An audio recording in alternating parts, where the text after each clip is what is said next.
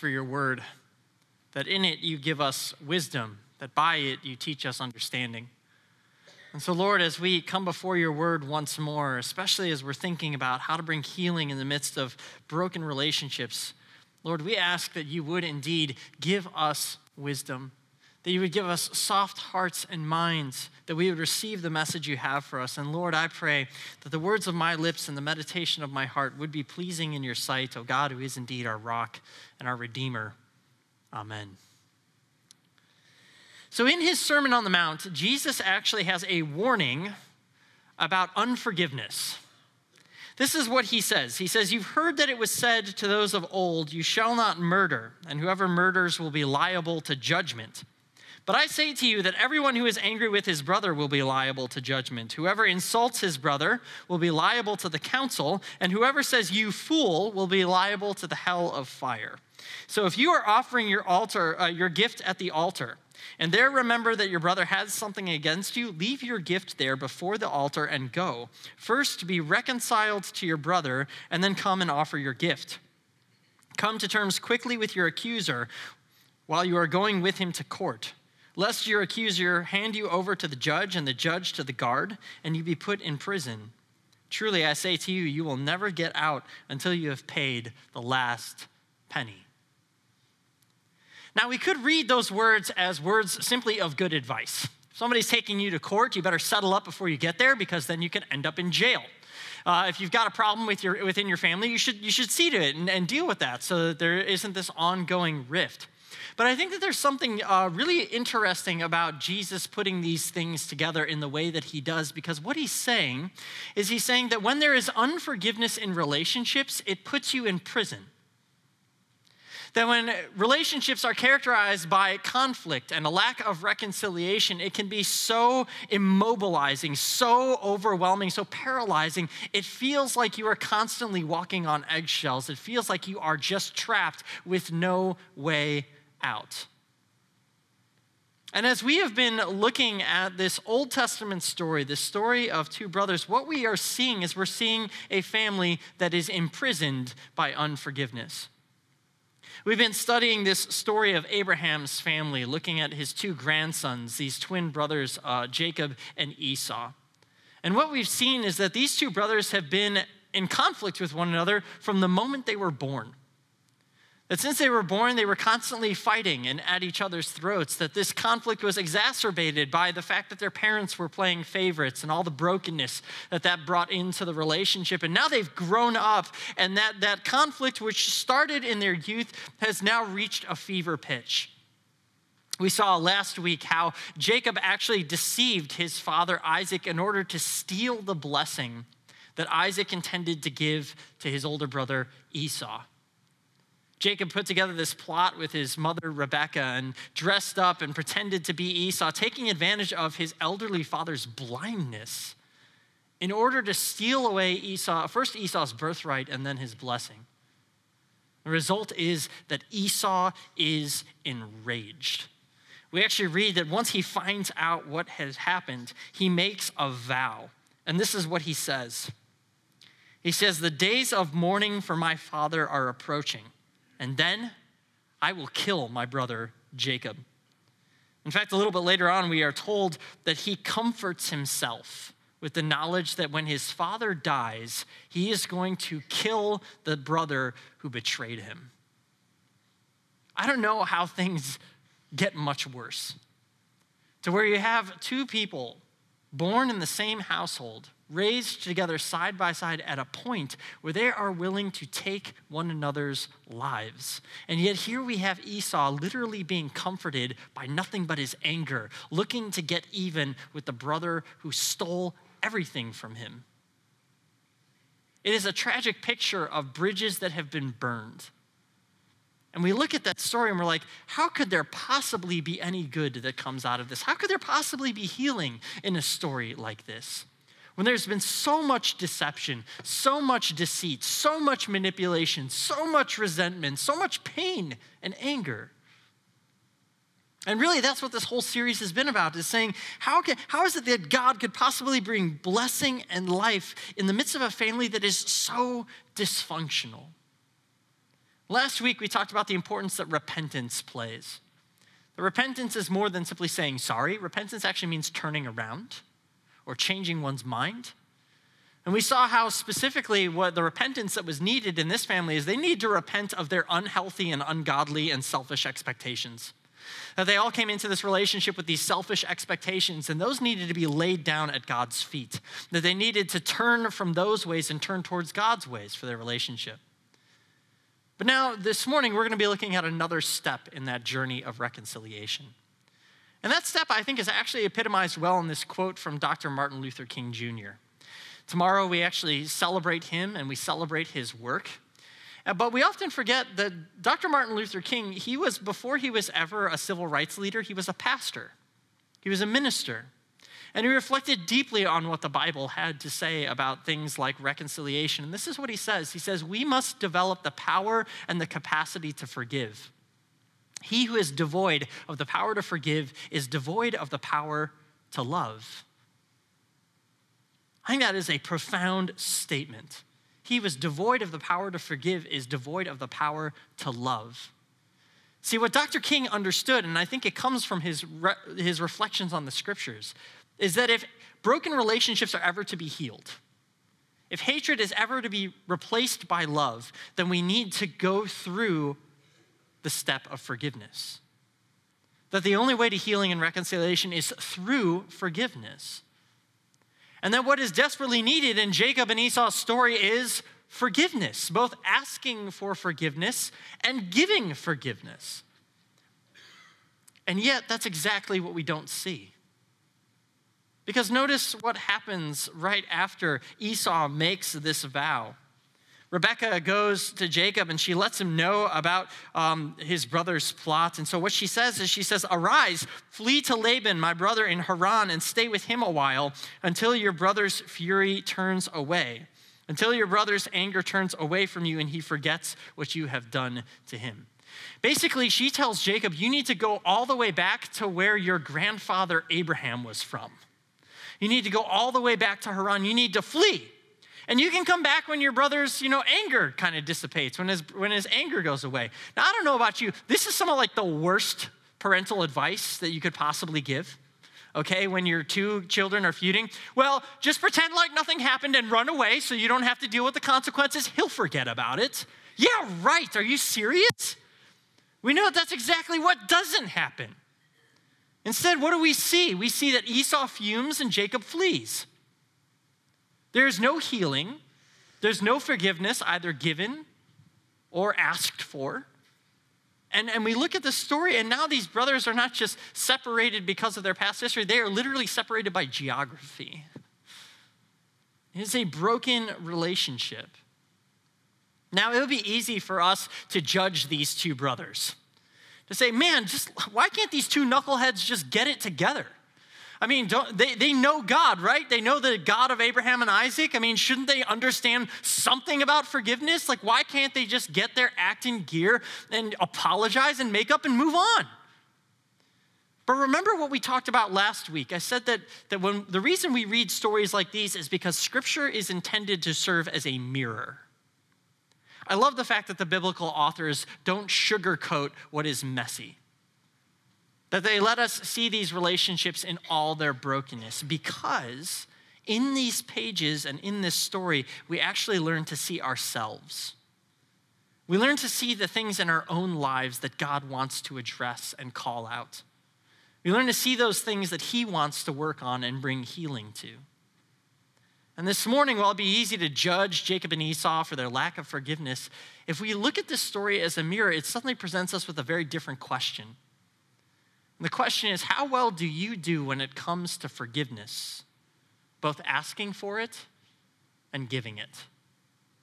How well do you do when it comes to forgiveness, both asking for it and giving it? I think when we look at this story through those eyes, when we see this story as a mirror, honestly, it can be a bit revealing. Because I don't know about you, I have a hard time with both. I have a hard time with asking for forgiveness and giving it. I have a hard time giving forgiveness because, quite honestly, it feels good to be angry. That when somebody has done wrong to me, I want them to know that they've done wrong to me. I want them to understand just how much pain they've caused in my life. And so, no, I'm not going to forgive them. I'm not going to forgive them until they come crawling back here on their knees, looking truly repentant, and then maybe, if I'm feeling so inclined, I might let them off the hook. And the way that I like to comfort myself in this is I like to speak, self-righteous platitudes to myself. Like, well, if I were just to forgive them, then that would be letting them off the hook, and then they've never really learned anything, have they? And I don't know if you wrestle with that, but that's what I wrestle with. There's a part of anger that actually feels good. It's kind of like a drug. And I just don't want to let go of this. And I want the other person to understand what they have done to me that has caused so much pain. So no, I'm not going to give them forgiveness. But there's a problem with that approach in that it poisons everything. Recently came across a quote from an author, and this is what she said. She's talking about anger and resentment in relationships. She said, resentment is like drinking a poison and then waiting for the other person to die. Resentment is like drinking a poison and then waiting for the other person to die. Do you know who said that? Princess Leia. I had to get a Star Wars reference in there somewhere, guys. Come on. No, but seriously, Carrie Fisher actually wrote this in her memoir. She was talking about the broken relationships in her own past, and she talked about going through counseling and therapy, and what she realized is that resentment is like drinking a poison and then waiting for the other person to die, that her anger was poisoning every other relationship that she had. And I think that is true. Because when I'm angry at somebody and I'm holding on to anger and I'm not giving them forgiveness, it actually ends up affecting all my other relationships. It affects my relationships with the people that they know. Because now I'm upset at them that they're not upset at this person for what that person did to me. And I'm angry with anybody else who kind of reminds me remotely of that person because it just brings back all these bad memories. And then if somebody does something like what that person did to me, then I cut them off too. And before I know it, it's actually preventing me from entering into any other relationships in a healthy way because I've been so poisoned by my rage and anger, holding on to it. It's kept me out of places and communities and other relationships that are good for me because I just can't let go. You see, that's what unforgiveness does in our hearts when we don't give forgiveness to other people, is it poisons us. And it poisons every other relationship that we have. But I also wrestle with asking for forgiveness.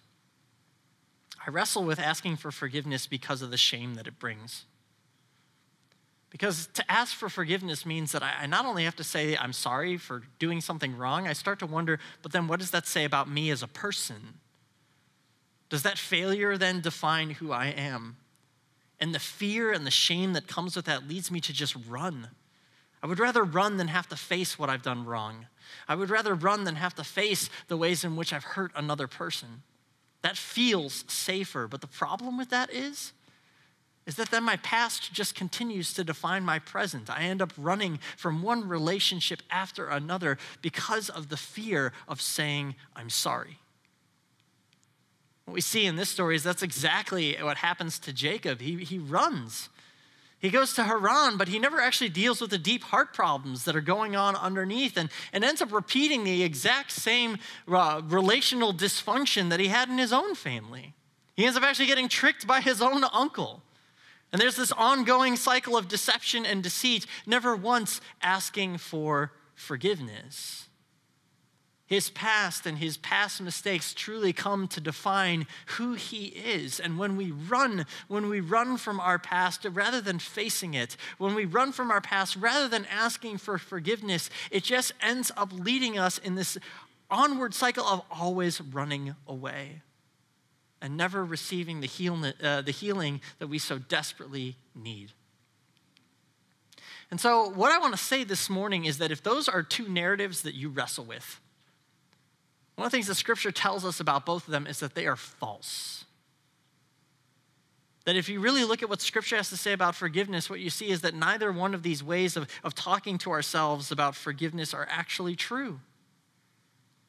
Let's take a lack of forgiveness. Sometimes not extending forgiveness. We say things like, if I forgive them, then I'm just letting them off the hook.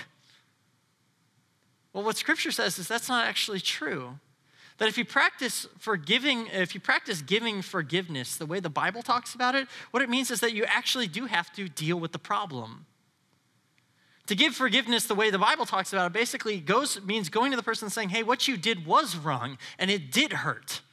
It doesn't let them off the hook because it addresses it head on. It says, what you did was wrong and it hurt, but listen, I don't want that to define us and I don't want that to define our relationship. And so I forgive you. Forgiveness allows us to name the problem while also robbing it of its poison.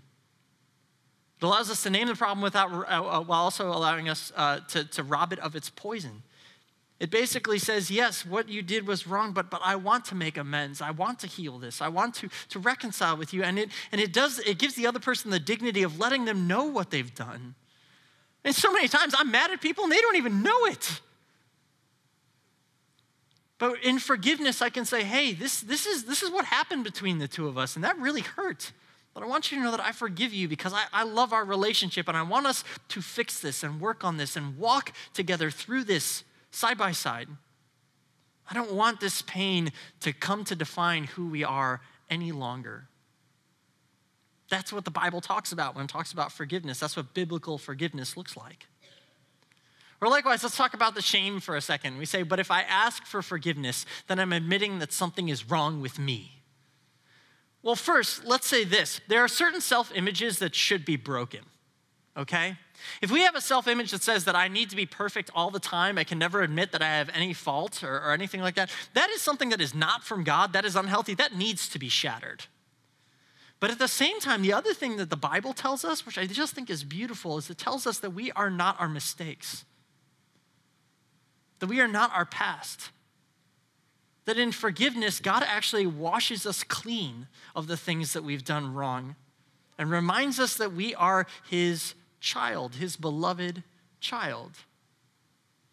That is the beauty and power of asking for forgiveness, is it sets us free from that shame and from that fear. But more than that, it actually invites someone else into the journey with us. By going to the person and saying, hey, I know that what I've done is wrong and I'm sorry. We also are extending an invitation to them to enter into the journey with us, to help us see the ways in which we've fallen short and made mistakes, and then walk beside us as we learn to grow. And that is a beautiful journey when we learn to walk together in faith. When we learn to minister to each other by not simply saying, I forgive you, but let's walk together and heal what is broken. By coming and saying, I'm sorry for what I've done wrong, and what can I do to make it right? How can we walk together? It's this beautiful invitation to a deeper journey that we get to take with another person. I'll be honest, one of my biggest heartbreaks when I read the story of Jacob and Esau is imagining what could have been between these two brothers. I mean, what if repentance and forgiveness were just a part of how they interacted with each other? I mean, Esau and Jacob, yes, they are radically different in almost every way, but you can either look at that differences as a barrier or you can see those differences as a bridge. Can you imagine how their mutual strengths could have been such a benefit to their family and their tribe? Esau is this great warrior and hunter. Jacob is this brilliant tactician. If he had actually used his brains for wisdom and to bless others, if Esau had used his brawn to defend the weak, can you imagine how their family would have been different? What a blessing they could have brought to the nations around them. And I look at the story and think about what a difference repentance and forgiveness could have made to these two brothers. And you see, when we hold on to our anger and when we run because of our shame, we are robbing ourselves and our relationships of the beauty that just might be. And one of the things that I'm so grateful for is the fact that Jesus never held on to his anger nor ran in his shame, but he entered in. He entered into our world in order to set us free. I love this quote by the Christian author Lewis Smedes, who said, "To forgive is to set a prisoner free and discover that the prisoner was you." And that's exactly what Jesus did, is he came in and he gave us a taste of just how freeing forgiveness can be. Because in Jesus, we see the truth of what the Apostle Paul said in Romans chapter 5, verse 8. He said, "This is how we know God loves us, that while we were still sinners, Christ died for us." That Jesus entered into our world, and even as he was being crucified, gave forgiveness to the thief who was being crucified right along with him, promising that he would be in paradise with him. That Jesus was able to look out on the crowd yelling insults at him and actually say, "Father, forgive them, for they know not what they are doing." Jesus was willing to enter into the darkness and the mess in order to forgive us and to set us free. Makes me think of just another brilliant quote by Dr. Martin Luther King Jr. He said this: "Jesus is tough-minded enough to transcend the world, and he is tender-hearted enough to live in it. He does not leave us alone in our agonies and struggles. He seeks us in dark places and suffers with us and for us." You see, our forgiveness, first and foremost, is a gift that we receive. It's a gift that's given by Jesus to us so that we know that our past and our mistakes no longer define who we are. So that we can taste and see how truly freeing it is to know that we are forgiven. But then he gives us that gift so that we might give it to others. So just as he entered into the brokenness and the mess, we too might be enter into brokenness and mess and bring with us the kindness and compassion we've received from Christ. I love how the Apostle Paul puts this in Ephesians 4:32. He says, "Be kind and compassionate to one another, forgiving each other, just as in Christ God forgave you." I don't know where you are at in this journey. I don't know what sort of anger you're holding on to or shame you're running from. But this morning, what Jesus wants to tell us is that no longer has to define you or your relationships. That you can lay your anger and your shame at his feet and simply receive the forgiveness that he gives to you. To know that you are deeply loved by your God. And that he has now sent you to bring that kind of love and healing into your other relationships. Because when you've tasted and seen just how good forgiveness is, you find you really do want to give it to others. I can't tell you how many times in my life when I've gone and truly said I'm sorry and received somebody else's words of grace of "I forgive you," just how good that feels. Or how when somebody else has come to me and said, "Hey, I know that I wronged you and I apologize," and I've been able to lay a hand of blessing on them and say, "I forgive you and I love you and let's work on this together," just how good that feels. Relationships that just seemed impossible to heal suddenly become these beautiful and sweet things that are able to endure any future disappointments because they are grounded on this bedrock of the repentance and forgiveness that we've already received in Jesus. Forgiveness is something beautiful and life-giving. It is like the precious oil of God's blessing being poured down upon our heads. It is like life-giving streams of water in dry places running down from mountain springs. It is like a foretaste of everlasting life as we learn to give what we've received to others. Forgiveness is the next step in the journey of reconciliation. Yes, it's hard. Yes, it's messy. But it is more beautiful and life-giving than anything we could ever receive.